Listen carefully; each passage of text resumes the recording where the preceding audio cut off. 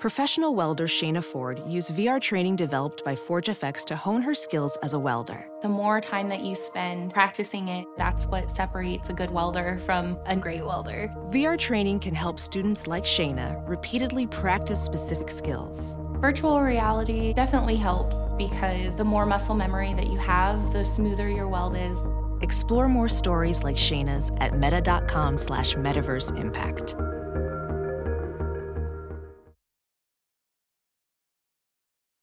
As you write your life story, you're far from finished. Are you looking to close the book on your job? Maybe turn a page in your career? Be continued at the Georgetown University School of Continuing Studies. Our professional master's degrees and certificates are designed to meet you where you are and take you where you want to go. At Georgetown SCS, the learning never stops, and neither do you. Write your next chapter. Be continued at scs.georgetown.edu/podcast.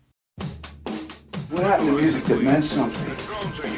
Like the Who at the Kingdom or Kiss at the Coliseum. Where is the Misty Mountain Hop? Where is the Smoke on the Water? Where is the Iron Man of today?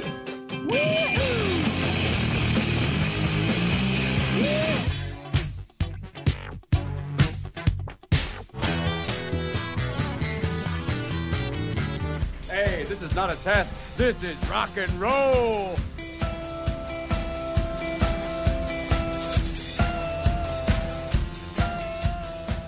Once the peroxide chanteuse of the New York New Wave scene, Debbie Harry is today a true rock icon.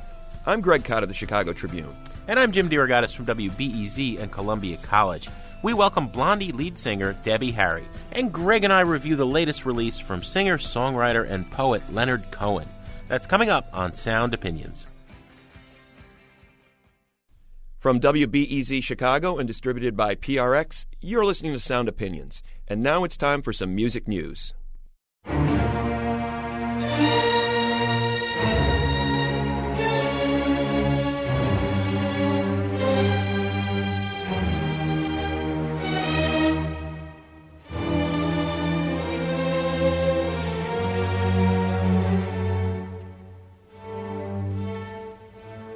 That is a little bit of the 20th century composer Shostakovich.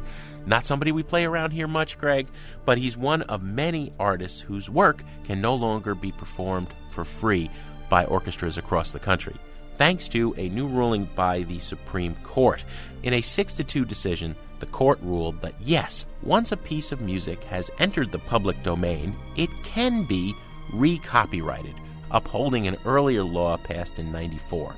Orchestra conductor and University of Denver professor Lawrence Golan was lead plaintiff in the case, representing musicians and artists, conductors from around the country who wanted work in the public domain to remain in the public domain. He joins us now over the phone. Lawrence, it's an interesting story, your involvement in this long fight. How did you come to be at the center of this? Good question. Really, it's not about me. I'm just representing an entire industry, the orchestral industry, classical music, and frankly, I just got sort of recruited to be the lead plaintiff. I guess you could say it's sort of like taking one for the team. You probably didn't know what you were getting into when you signed on. No, right? I have to admit I did not. But nonetheless, this ruling is going to deeply affect how you go about your business as a conductor. Explain how this is going to adversely affect your livelihood. Well, just to clarify, the adverse effect already happened in 1994. It affected the entire music industry, among other industries. And what we were hoping with this case was to get that overturned so that we went back to how it was before 94. Pre-1994, before the GATT Treaty, the way it worked was for all of these pieces by Shostakovich, Prokofiev, Stravinsky, etc., an orchestra could go to a music store and buy the music. On average, let's say for a symphony, you could purchase it for $75. And then once you owned the music, you could mark it up, perform it as many times as you want, year after year, for that $75 purchase.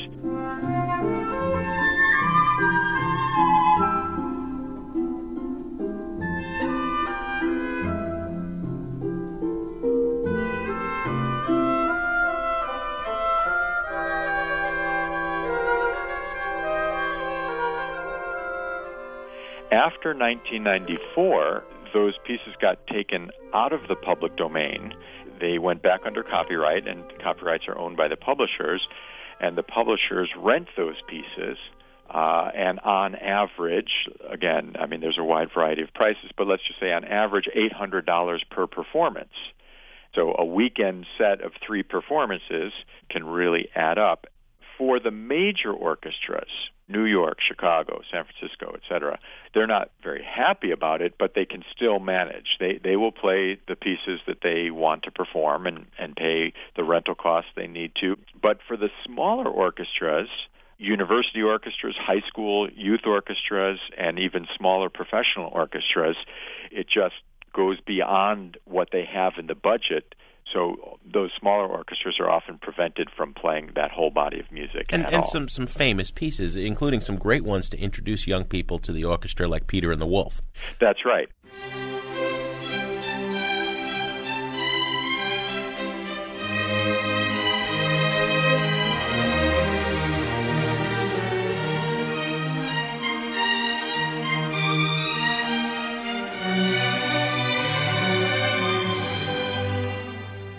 Peter and the Wolf is probably the most famous example of one of these restored copyright works.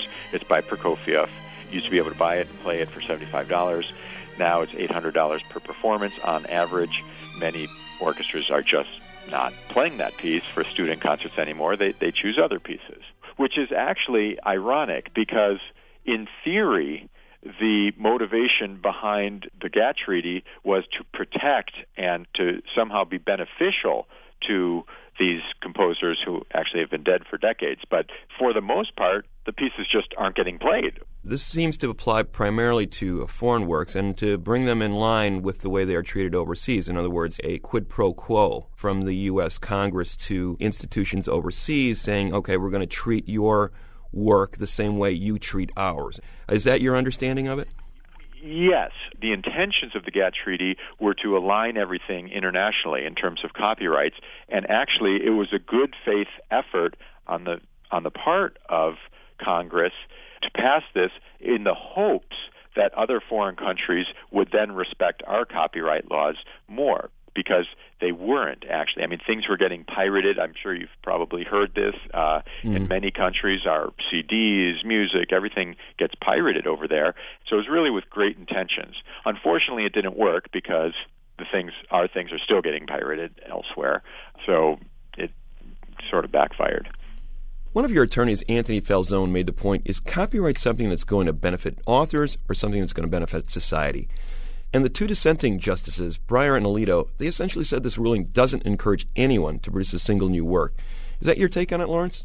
Absolutely. You know, that's the original intent of copyright law, was to promote creative output on the part of authors and composers and artists. But in this case, everybody involved is dead, so there's no way that they're going to be encouraged to create more. Mm-hmm. Lawrence, you're someone who's devoted your life to the arts. Obviously, you want to see artists protected and their careers flourish. What is fair? Is it no contest that Beethoven is public domain? I mean, where do you think this should fall to foster the arts at the same time that artists' rights are protected? Right. Well, I absolutely think that it's fair for living composers to have their pieces under copyright and to get compensation for that. Absolutely. That's not what this is about. This is about pieces that were written decades ago by people who died decades ago. And frankly, I am an artist. My colleagues are artists and composers. And most people I know are not in it for the money, frankly. They create a piece of work because it grew out of them and they were inspired to do it. Now, do they want to get paid for it? Of course they do. Do they need to make a living? Of course they do. But if given the option of, you know, having your piece played 100 years after you're dead, or having it not played because it's still under copyright and nobody can afford it, I think most people would choose to have it played. So after a ruling like this, Lawrence, where do you go? Do you regroup and try again, or do you effectively see this effort as essentially being dead for the foreseeable future? You know, I would like to have the opinion of the lawyers involved with this to answer that question, but I know that waiting for this decision, there was some thought that if it's a tie or if it's close, perhaps, we as an industry could move forward and try again with another suit. But a 6-2 vote isn't all that close. So it may be that just the issue has been officially decided and it's done. Lawrence Golan is an orchestra conductor and professor at the University of Denver. He was the lead plaintiff in a recent Supreme Court case over copyright protection. Lawrence, thanks for talking to us. Thank you very much for having me. You're listening to Sound Opinions. Touch it, bring it, pay it, watch it, turn it, leave it, start format it. Touch it, bring it, pay it, watch it, turn it, leave it, start format it.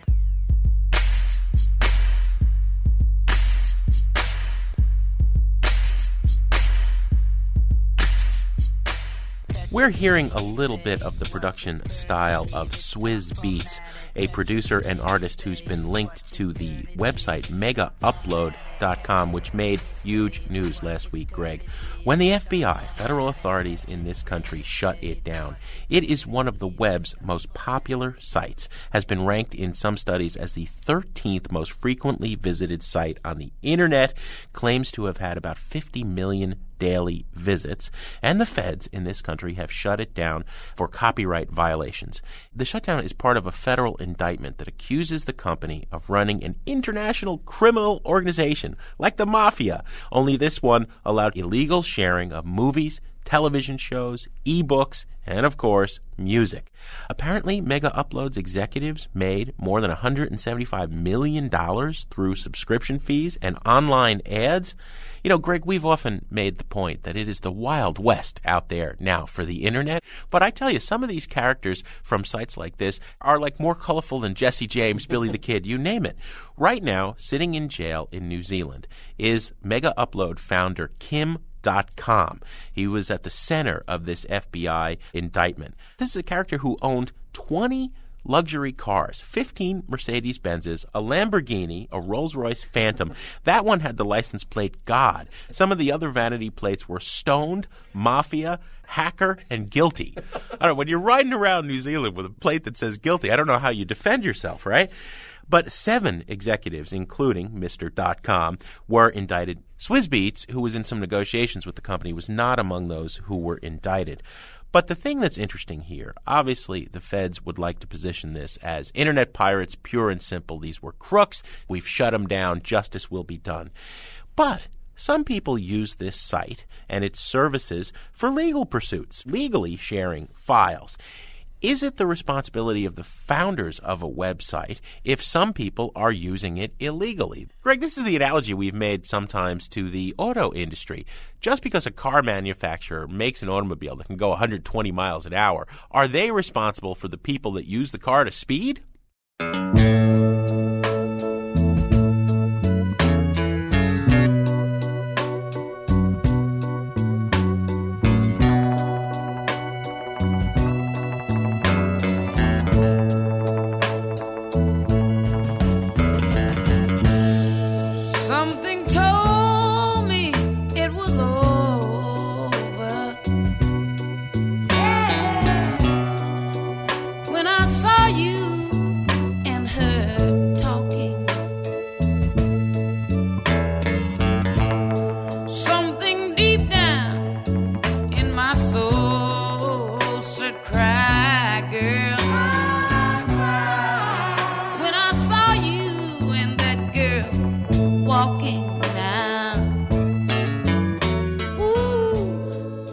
That is the great Etta James with I'd Rather Go Blind. Etta James, who died recently at the age of 73 from complications of leukemia.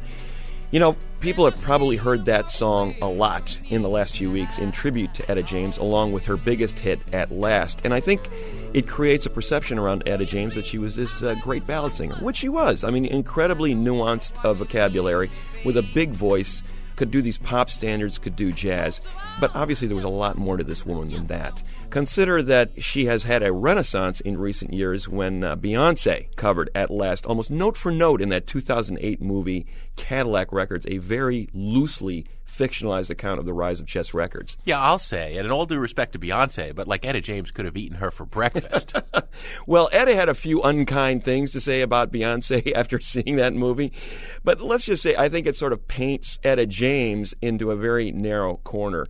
She was signed to Chess Records in 1960 and had her greatest successes with that Chicago label in the 60s and 70s. Remember, that was home to Chuck Berry, Muddy Waters, Howlin' Wolf, Willie Dixon. She was the first great female star on Chess. And the reason she got signed to that label was that even at the age of 15, you heard that big, brassy, bawdy voice when she was recording stuff like Roll With Me, Henry, in answer to Hank Ballard and the Midnighters' Work With Me, Annie. Scandalous stuff for the 50s that had to be cleaned up when it was re-recorded by other artists who turned it into bigger hits. Finally, she got her license to be herself on Chess, though. She did everything from those standards like I'd Rather Go Blind and At Last to raunchier stuff. And that's what I want to play in tribute to Etta. When I think of a song like In the Basement, you're thinking initially it's a Billy Davis lyric. It's a song that kind of paints this portrait of teenagers having kicks in their basement because they can't go anywhere else, right? I think Etta sort of gives the adult spin on it. The whole idea, you're broke, you can't afford to go to the club, so you got to bring the club to you. Why not have fun in your own home? You can make that basement anything you want. It can be a bar, a bedroom, a dance club. That's the kind of party I want to go to. And that's the sense I get listening to Etta James roaring out this particular song. She does it in tandem with her friend, her childhood friend, Sugar Pie DeSanto, another great R&B singer from California. Etta and Sugar Pie grew up in California before recording for Chess Records in 1966. Here's the great Etta James with In the Basement on Sound Opinions.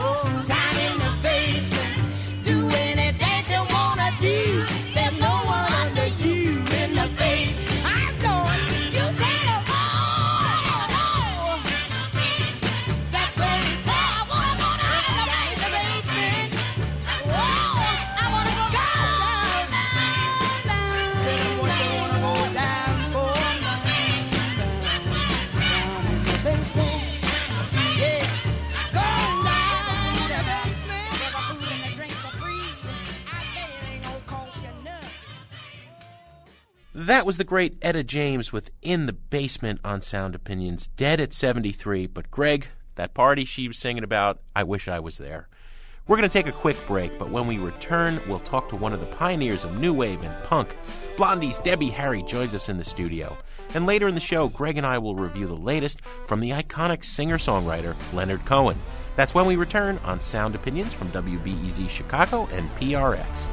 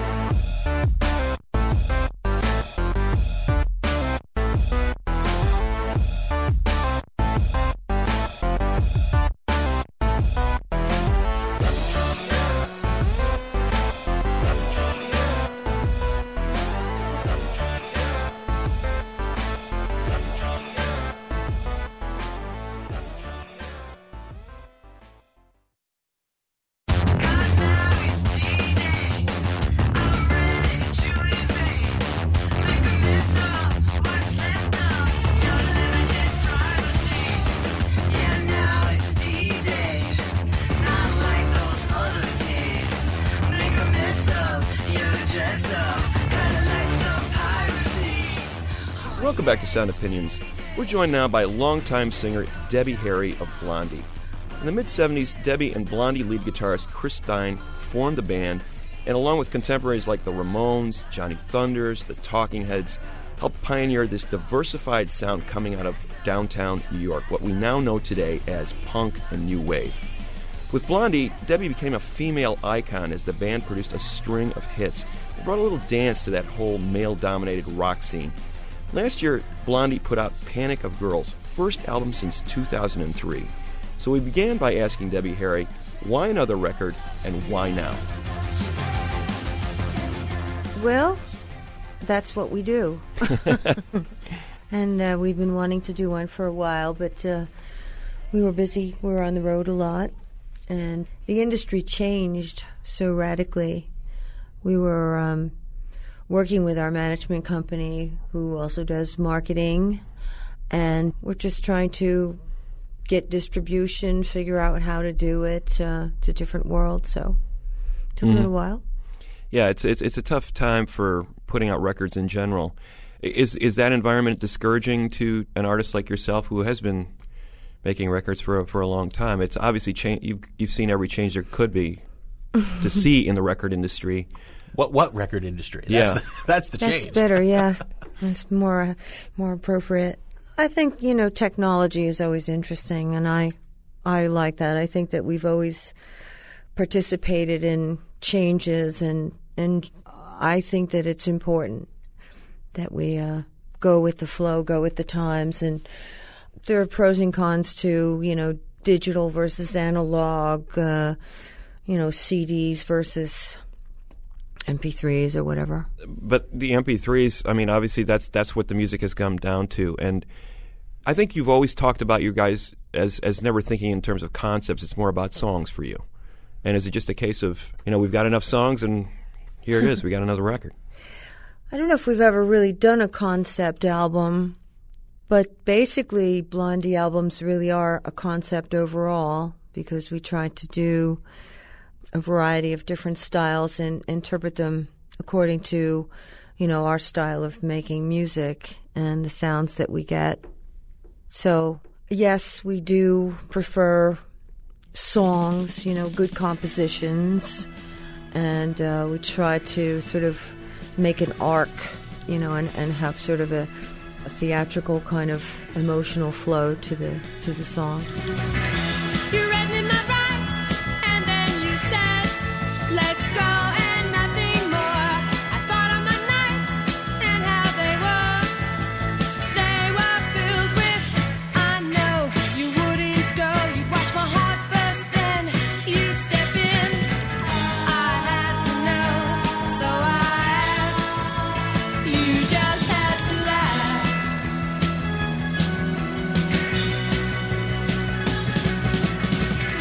We sat in the night with my hands cupped and my eyes side. I looked at your life and your style, wanted nothing more. Yeah, I want to get back to what Greg was saying about technology, Debbie. You look back at the history of the band, 76, 77, 78, and it was kind of a struggle for all of those great bands that were coming out of New York to get signed to labels. And you were all on major labels, but there was kind of a begrudging sense that we better get on top of this new wave or punk rock train. And maybe the Ramones didn't get the push they deserved, and maybe Blondie didn't get the push until, the third album. If the digital accessibility, the ability to make an album in your bedroom this afternoon and share it with the world this evening, had been there in the punk era, do you think things would have been different? Well, sure. Absolutely. Not necessarily better, but certainly different. Yeah. Well, I think always Patti Smith talking about, working that long summer to raise the money for that first single she made, or, and there was doubt for a while that any of the bands out of the Lower East Side would get signed. Well, there were, people like Terry York and, Seymour was down there kind of early, and Marty Thau. They were aware of it, and they were the kind of music guys and record guys that they sort of thrived on that semi kind of underground atmosphere, and they really sort of weren't afraid of it. And I think that sort of the straight kind of business guys, record industry guys were didn't know what to make of it, and they certainly didn't feel comfortable. As you say, I think a lot of them kind of resented it. I think you gave a great answer when you said, what's the theme, what's the coherent thread of these Blondie records? And it is, I think, the stylistic diversity. On the new record, you've got a song in French, you've got a song with some Spanish on it, you've got some Latin rhythms, Caribbean rhythms, all these different styles of music that you were exploring. And I remember from an early stage, it seemed like that was characteristic of a lot of Blondie records. You guys were not afraid to sort of do this kind of wide-ranging music.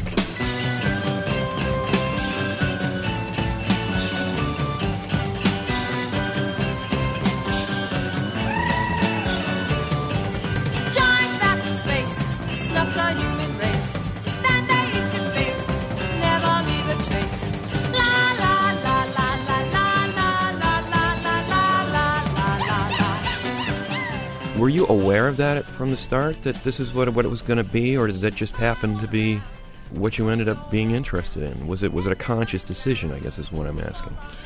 Well, I think that those are we were sort of always intrigued by those different influences and felt that they were really a part of our world, and not necessarily that it was world music, but it certainly was indicative of the ethnic diversity of New York and the musical experiences that we had and things that we liked. When you said you kind of were coming more from an underground sensibility, I think there was also, in reading about the band in those eras, I saw some of those early shows. I remember you opening for Iggy and Bowie. Mm-hmm. And I think even then those audiences were kind of like, what is this? It's kind of punk, it's kind of underground, but yet there's also this pop sensibility. Did you see those two worlds as kind of being together? Because I think for a lot of bands that was sort of a dividing line. I think one of the differences, Greg, was that everybody in Blondie had the chops to play the pop, and people, a lot of the other bands of the CBGB scene may have wanted to be pop, but they really couldn't play. Right. In the best way. Oh, thank you. I don't know. I think that we were we had a dark side to the lyric, and yet we certainly didn't match up thematically with what was being played on the radio. But as a girl singer, I certainly didn't envision myself as being a Janis Joplin type. I was more influenced by the R&B girl singers, and I think that sort of was a clear indication about which way to go. Darling, darling, darling, I can't wait to see you. Your picture ain't enough. I can't wait to touch you in the flesh.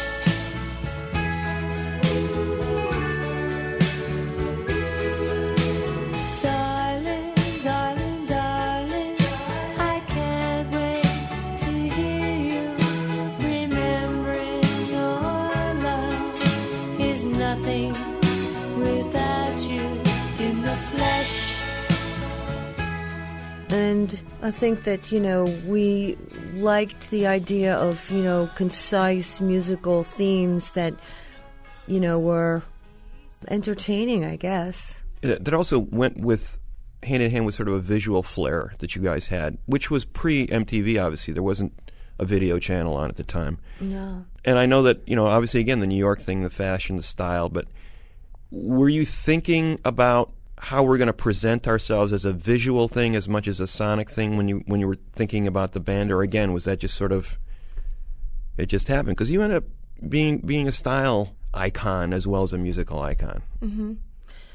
Well, I think that we all had our styles then. I think that it was seemed very paramount, that we wanted to, have a visual. I think that that's it was part of the sort of time, I suppose, that everyone sort of had their look and tried to organize the look a little bit. And I think that that sort of mod thing was easy for us to, it was accessible, was around in a way that it wasn't sort of fashionable, but yet it was there. It was easy for us to get hold of because it was sort of, junk store kind of stuff. What kind of feedback were you getting early on when people were starting to figure out who you were? Was it negative, positive? How were people reacting to the way you guys presented yourselves on stage? I think it was, all different ways. We were definitely a part of the scene there, and I think that, we were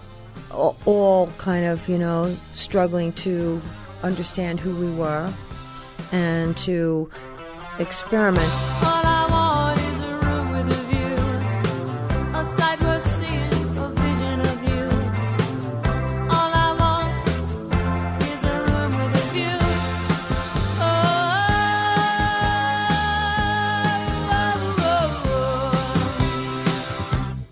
Chris and I were very sort of more experimental than, say, Johnny Thunders or somebody like that. I think Johnny sort of really had his direction mapped out, and I think the Ramones were pretty clear about what they were doing. And I think, Patty was too. I always felt that, that at first I think that that's really what screwed us up, because we were, all over the place doing all different kinds of things. And then in the long run, it really worked for us.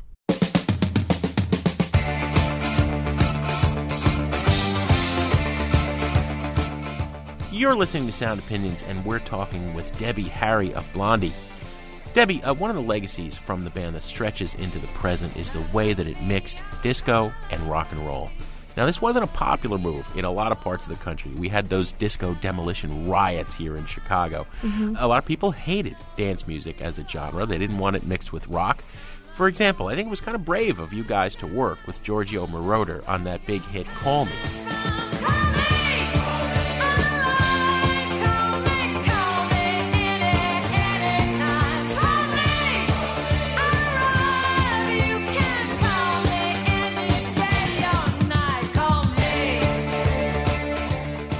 Even at a place like CBGB, there were things that were cool and there were things that were out of bounds. And dance music was one of them. And Blondie wanted to dance. Yes, I think that actually that was a very early on concept, that we were sick and tired of audiences just sitting and not participating. And we wanted, although interactive wasn't a word at the time, but we really wanted to have more of an interaction with the audience. And dancing seemed to be something that had sort of disappeared. And people were just sort of being very astute and scholarly about the music and just sort of, which was fine, but, we wanted a little bit more.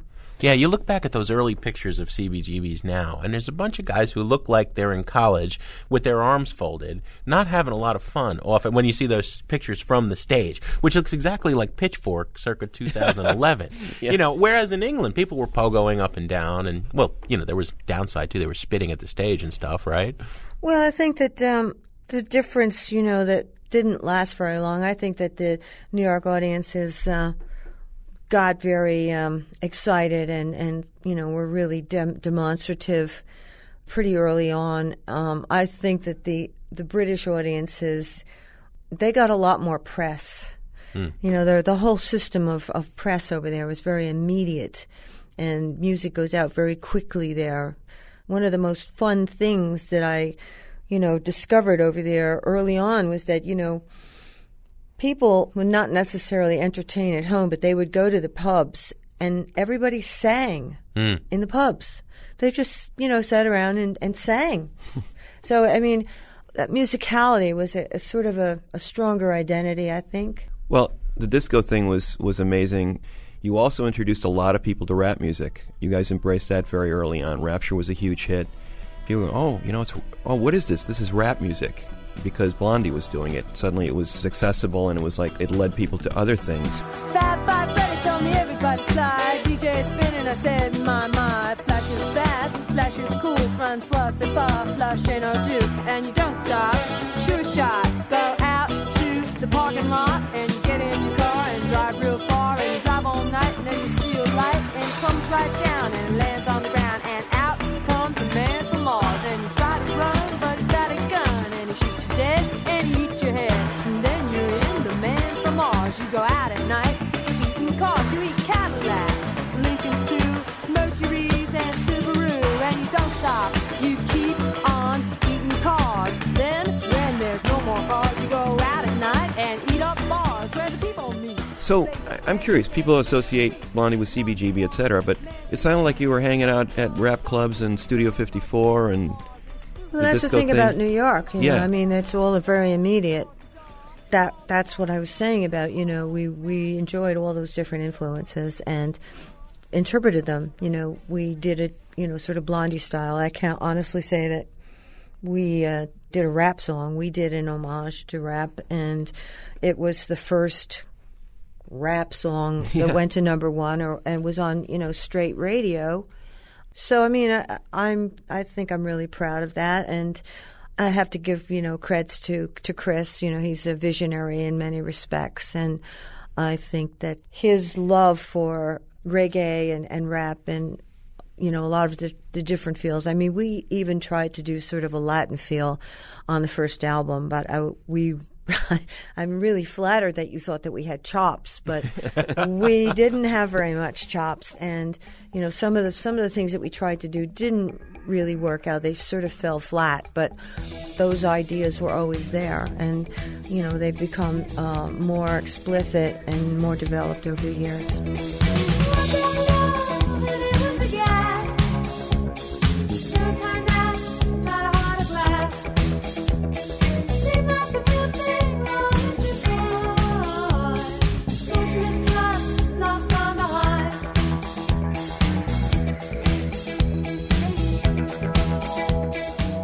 Debbie, how did you feel about the way Blondie was sold? I remember the press campaign being, is Blondie a band? Or Blondie is a band. Mm-hmm. Was your status as this larger-than-life front woman an issue in marketing the band? Well, we had a disturbing relationship with a manager at that time, and he wanted me to drop the band. He wanted me to go solo. He wanted to have control, and he really, in a way, you know, his vision was correct because, you know, I could have been Madonna. Yeah. But, you know, here I was in this relationship with Chris, and being in a band was a comfort zone for me. And he was very angry when I said no, that I wouldn't go solo. And so he started that campaign, you know, Blondie as a group, because I really was being called Blondie, which is, you know, fair. Since I thought of the name and I bleached my hair, I actually said to the guys, you know, we should all bleach our hair.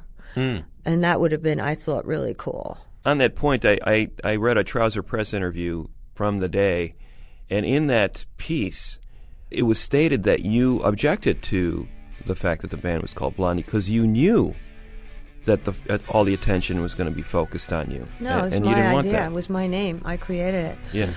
When I was walking along Houston, and I was walking over to Chris's, and guys were shouting Blondie at me, and I said, "Oh, easy." That's the name. It's done. One way or another, I'm gonna find you. I'm gonna get you. One way or another, I'm gonna win you.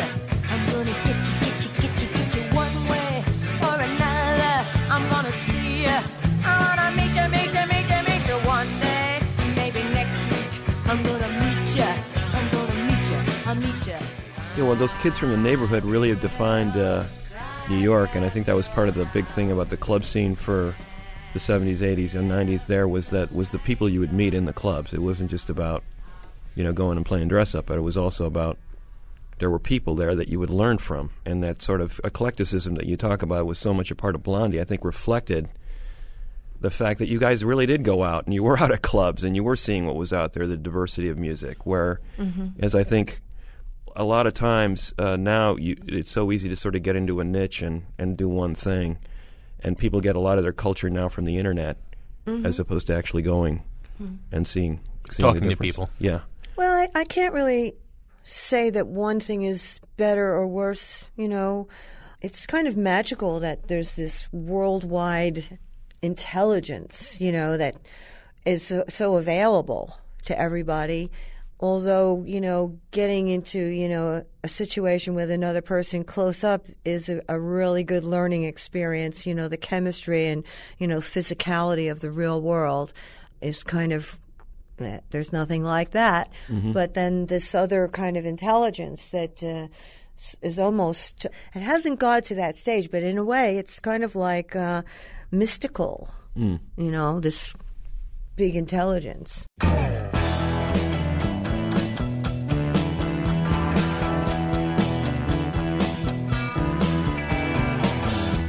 Hey, here she comes now. You know her. Would you look at that hair? Yeah, you know her. Check out those shoes. She looks like she stepped out of the middle of somebody's cruise. She looks like Sunday comics. She thinks she's Brenda Starr. Her nose job is real atomic. All she needs is a long night scar. She's so dull. Come on, rip her to shreds.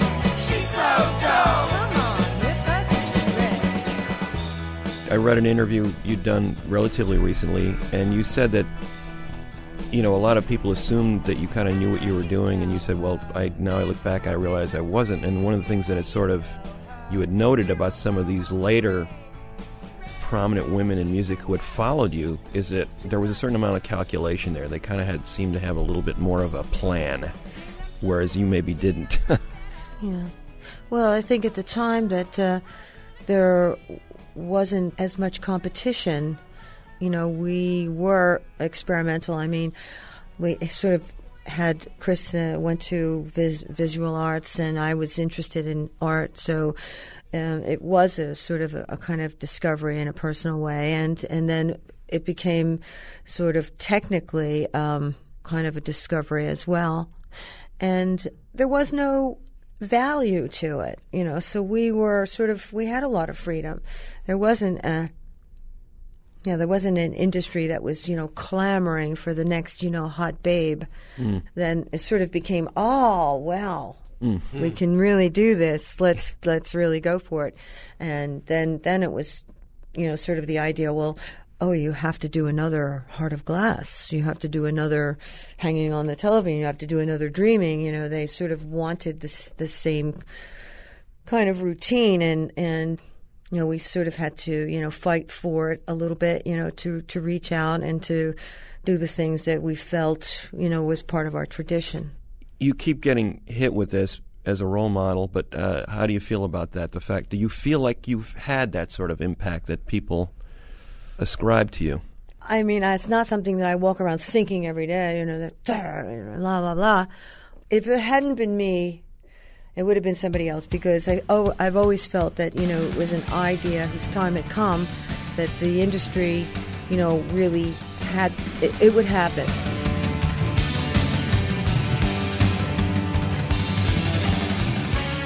Debbie Harry, it's been a pleasure having you in our studio. Thanks for coming on Sound Opinions. Well, it's been great fun talking to you and walking down the mushy memory lane.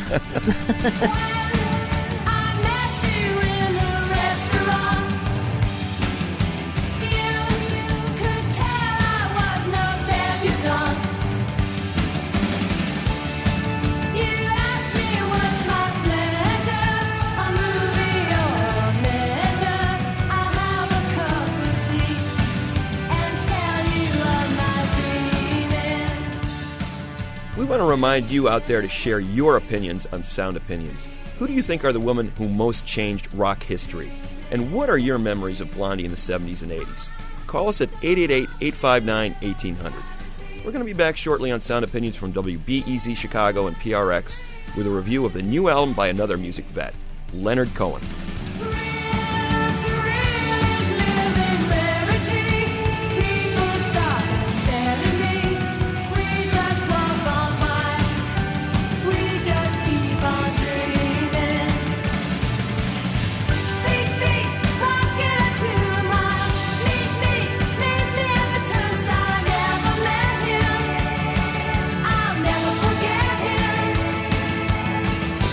Dream, even for a little while.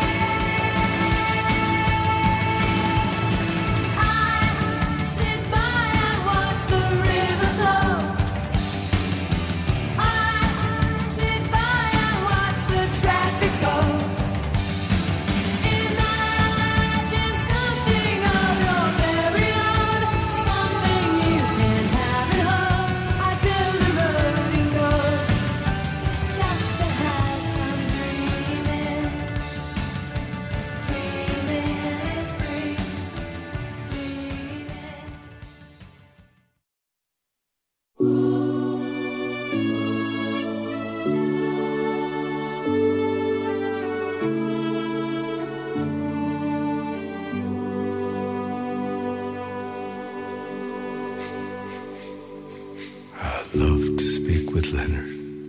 He's a sportsman and a shepherd. He's a lazy bastard living in a suit. But he does say what I tell him, even though it isn't welcome. He just doesn't have the freedom to refuse. Welcome back to Sound Opinions. That is a song called Going Home by Leonard Cohen from his 12th studio album in a 4 decades plus career. The new record is called Old Ideas, ironically enough. Leonard Cohen, Montreal born, 1934, Greg, a year before Elvis Presley or Ronnie Hawkins, to a middle-class Jewish family. Picked up the guitar at 13, but really never mastered it. It was always poetry that was his obsession. Nevertheless, he wound up with this accidental, almost, musical career. And among songwriters, and I'm talking people like, Bob Dylan, right? He is the songwriter's songwriter. I think Dylan once famously said he wishes he'd written a tune as great as Hallelujah. There's been a renaissance, I think, in recent years. Always an uneven career for Cohen. He would make a record, he would tour, and then he would disappear for a long time. He spent much of the 90s cloistered away in a Buddhist monastery. He's a devout Buddhist. But in the early 90s, there was, I think, a turning point with a record called I'm Your Fan, the songs of Leonard Cohen, that featured people like the Pixies, Nick Cave, R.E.M., and John Cale. And that started people of our generation worshiping this guy as a songwriter. I think its pinnacle was when Jeff Buckley covered his song Hallelujah, and arguably we started to hit overkill when Hallelujah appeared not once but twice on the soundtrack to Shrek. In 2009, Cohen undertook a tour, pretty much a worldwide tour. We both saw him here in Chicago. There was a live album from the London concerts. It was prompted in large part, tragically, by the fact that in 2005 he had to sue his longtime manager. While Cohen was away at the Buddhist monastery, the manager was ripping him off to the tune of $5 million, according to this lawsuit. And now, in his late 70s, Cohen was broke. We've had the career renaissance. We had the comeback tour, triumphant 3-hour shows, his greatest songs. Now he's got a new album for the first time, as I said. It's the 12th of his career, Old Ideas. Let's hear a song. We'll come back and give our opinions. This is Leonard Cohen with Show Me the Place on Sound Opinions. Show me the place where you want your slave to go. Show me the place I've forgotten, I don't know. Show me the place, for my head is bending low. Show me the place where you want your slave to go. Show me the place, help me roll away the storm. Show me the place, I can't move this thing alone. Show me the place where the word became a man. Show me the place where the suffering began. The troubles came, I saved what I could save. A thread of light, a particle away. But there were chains, so I hastened to behave. There were chains, so I loved you like a slave. Show me the place where you want your slave to go. Show me the place I've forgotten, I don't know. Show me the place, for my head is bending low. Show me the place where you want your slave to go. That's Leonard Cohen with Show Me the Place from his new album, Old Ideas.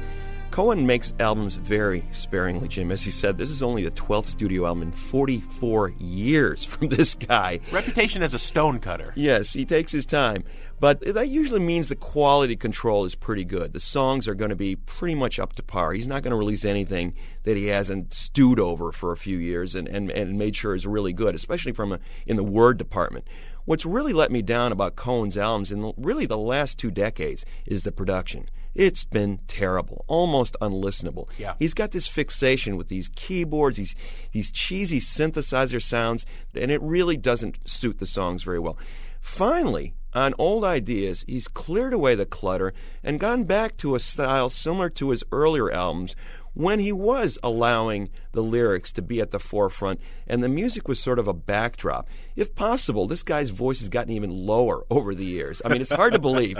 But now he really sounds like the priest giving you the last rites or the prison warden leading you to your execution. You do not want to hear this voice as your last sound on earth because you know bad things are going to happen.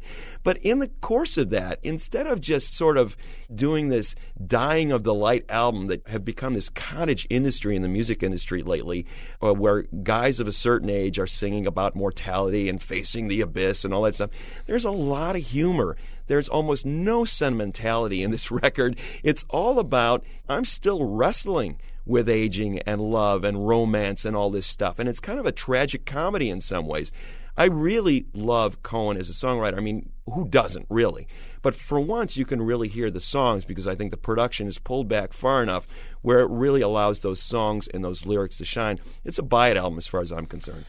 Well, I love Leonard Cohen, Greg, but I have to give this a burn it because the production still bothers me intensely. It is not as bad as the last 3 records that were dominated by those awful synthesizers. Instead, it's got this yuppie jazz club, supper club, cabaret vibe. You know, I was sort of disappointed with the 2009 tour, the show that we saw together and reviewed. It was very polite. It was very mannered. There are often times when the background singers are taking over from Leonard Cohen and just cheesy strings and just too much cheese. If the guy had sat and made, again, a Rick Rubin kind of Johnny Cash record, real spare with just guitar, something a little bit rougher, what if Jack White had produced this record? What if we'd gotten some grit and some gumption so that the music matched the songs? Because I don't want to be like the English major rock critic who sits there and parses the lyrics and takes all of his joy from there. I want the music to be every bit as good. There are some wonderful lines, absolutely, but I'm going to wait for people to cover these songs and do superior versions, as Jeff Buckley and John Cale did with Hallelujah, to really enjoy them. I'm glad Leonard Cohen is thriving at 77 and still making music, but it's a burn-it record for me. What do we got on the show next week? Next week, Jim, we're going to look at the year 1967, the year of the birth of the album as art. Greg, as always, we have some thank yous to say on the way out. Sound Opinions is produced by Jason Saldana and Robin Lynn with the able assistance of Annie Minoff. And our fearless leader, our executive producer, is Tori Southside Malatia, a man who still has a huge crush on Debbie Harry.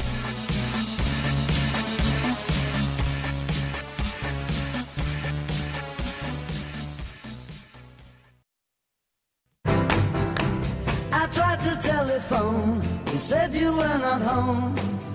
That's a lie, 'cause I know where you've been. I saw you walking your door. On Sound Opinions, everyone's a critic. So now it's time to hear what you have to say. New messages. So you asked about the most iconic album cover of all time. I would have to say it's Pink Floyd, The Wall. I got to go after Weasels With My Flesh, that Zappa cover. Surely Sgt. Pepper's got to be right up there with any of the rest of him. It had to be Bob Marley's Catch a Fire, which is the Zippo lighter that actually opened. Allman Brothers Eat a Peach with the watermelon. Yes, Andy Warhol is great, but you cannot ignore The Dark Side of the Moon by Pink Floyd. Nirvana's Nevermind. One that I could always find the most easily, the Beatles' White Album. Gotta consider Abbey Road. Surely Abbey Road deserves a mention. Hey guys, this is Justin in Chicago. I would say it's almost a factual question. If you were to show slides of various album covers to rock fans and non-fans alike, the one that people would identify instantly, in my opinion, is the Beatles' Abbey Road.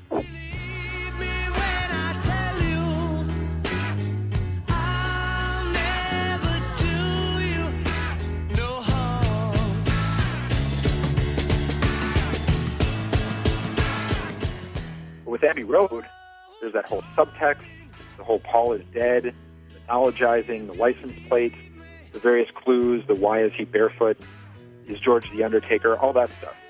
for the last 40 years, the cover has been getting photoshopped, taken out of context with everybody but the Beatles crossing Abbey Road. So yeah, no question, Abbey Road for sure, most iconic. Thanks for the show, guys.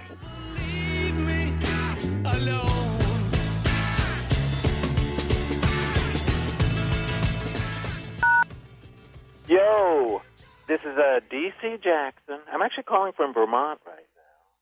The short, less than 2-minute song. Man, how can you leave Brian Wilson out? You just got to go with Brian. And I tell you, one of the hot ones, Shut Down. Happened on the strip where the road is wide. Two cool shorts standing side by side. Yeah, my fuel injected Stingray and a 413. We're revving up our engines and it sounds real mean. Tack it up, buddy, gonna shut you down. I know. It's cheesy. It happened on the strip where the road is wide. But man, comes in at what, 150 or something? It's got that sax solo. You got to give him props. And if you want to kind of go deep album cut, you go with Custom Machine. You can look, but don't touch my Custom Machine. That clocks in at like 140. So there you go, bro. Peace out. Shut it off, buddy, now I shut you down. Shut it off, buddy, now I shut you down. Hi, this is Terry from Oak Park, Illinois. In your review of songs under 2 minutes, I was just a little disappointed that you did not include what I think was the last #1 hit that was under 2 minutes, and that was The Letter, recorded by the Box Tops in 1967. It was sung by Alex Chilton when he was 16 years old. I don't care how much money I gotta spend. Got to get back to my baby again. The only days are gone, I'm a-going home. My baby just wrote me a letter. Its very brevity was the subject of a line in the movie Almost Famous, in which Philip Seymour Hoffman, playing the great rock critic Lester Bangs, says, Did you know that the Letter by the Box Tops was 1 minute and 58 seconds long? It means nothing. Nil. But it takes them less than 2 minutes to accomplish what Jethro Tull takes hours to not accomplish. That's my comment. Thanks for your indulgence. Listen, mister, can't you see I got to get back to my baby once more? Anyway, yeah, give me a ticket for an aeroplane. Ain't got time to take a fast train. No more messages. To give us your opinions on Sound Opinions, call our hotline, 888-859-1800. We'll be back next week with more Sound Opinions, produced by WBEZ Chicago and distributed by PRX.